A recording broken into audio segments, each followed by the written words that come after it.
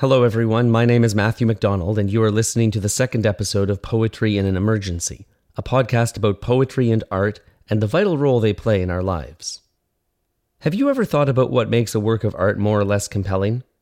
As a cinematographer, I'm always thinking of how I can craft the most compelling images.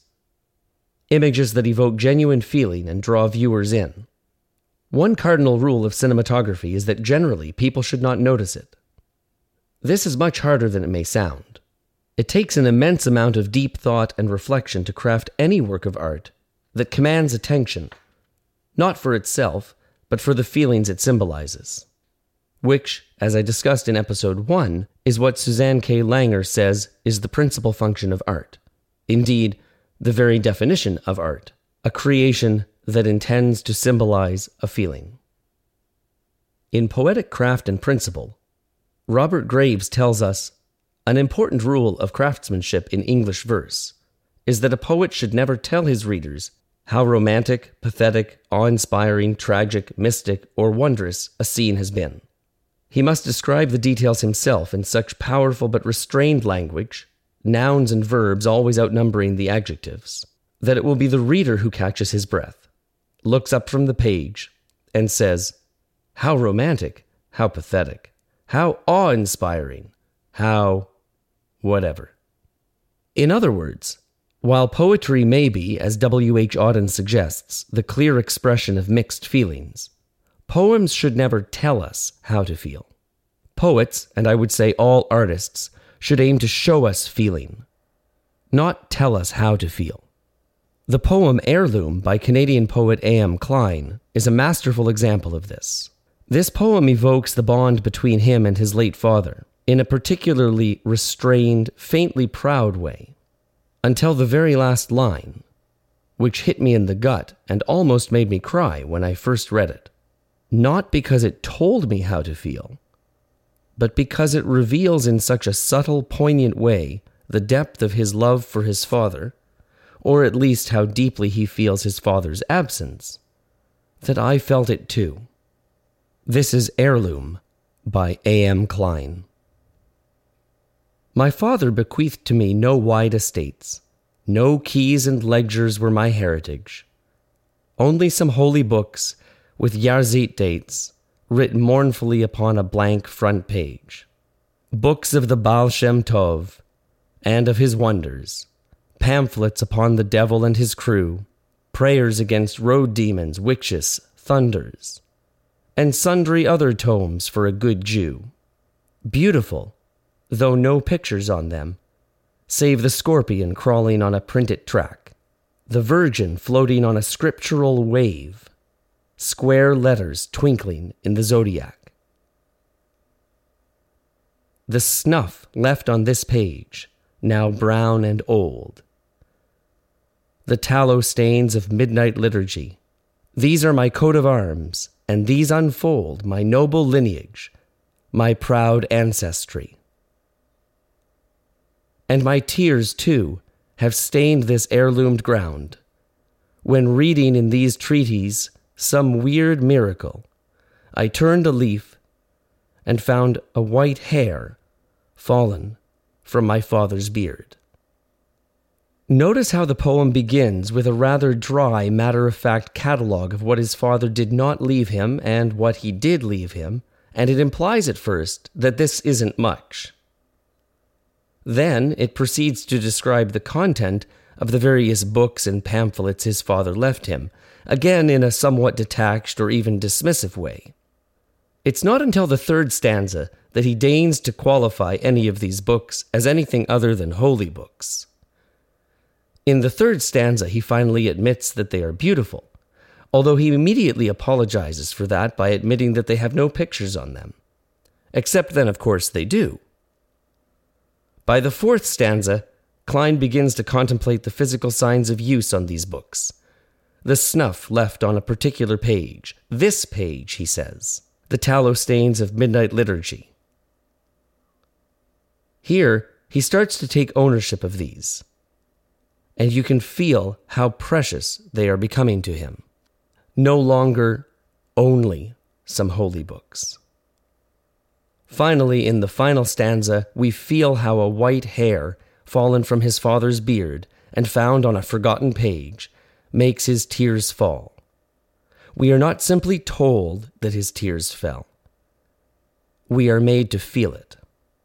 I'd like to return to W.H. Auden here and conclude with what I think is one of his most devastatingly poignant poems, with a twist, almost shocking ending.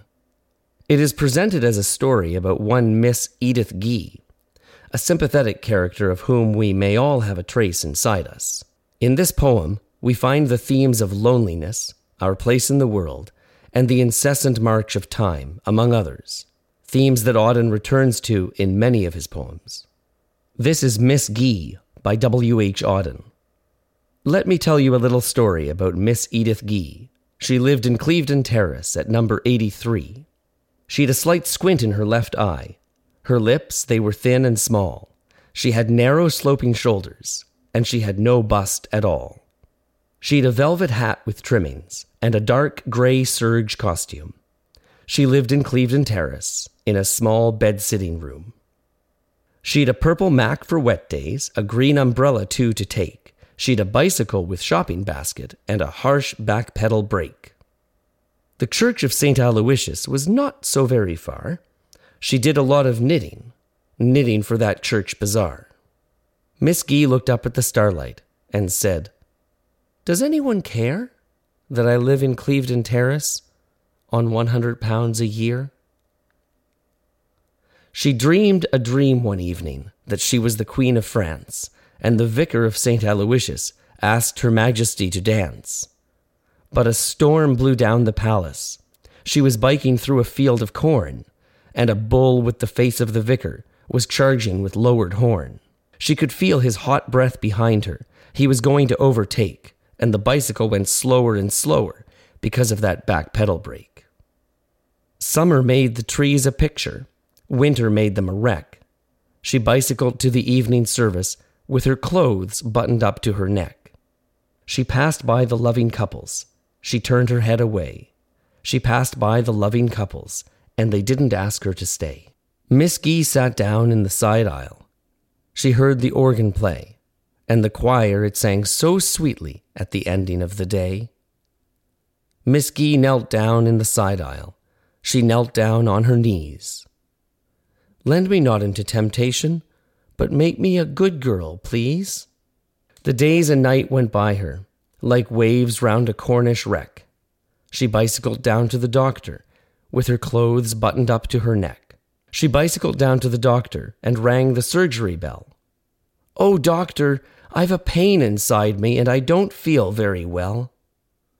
Dr. Thomas looked her over, and then he looked some more, walked over to his wash basin, said, "Why didn't you come before?" Dr. Thomas sat over his dinner, though his wife was waiting to ring, rolling his bread into pellets, said, "Cancer's a funny thing. Nobody knows what the cause is, though some pretend they do. It's like some hidden assassin waiting to strike at you. Childless women get it, and men when they retire. It's as if there had to be some outlet for their foiled creative fire." His wife, she rang for the servant, said, "Don't be so morbid, dear."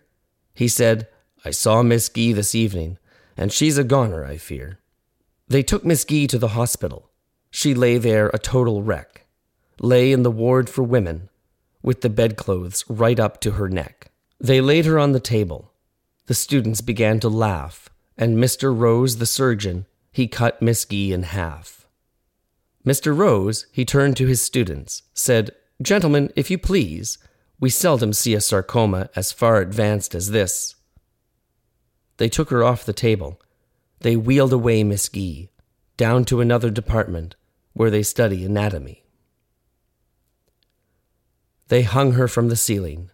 Yes, they hung up Miss Gee, and a couple of Oxford groupers carefully dissected her knee.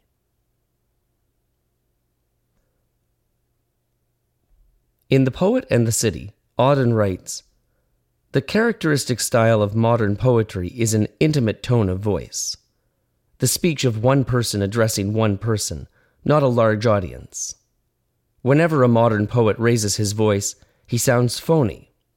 And its characteristic hero is neither the great man nor the romantic rebel, both doers of extraordinary deeds. But the man or woman in any walk of life, who despite all the impersonal pressures of modern society, manages to acquire and preserve a face of his own. In Miss Guy, I think Auden has accomplished that to devastating effect. These are trying times we are going through.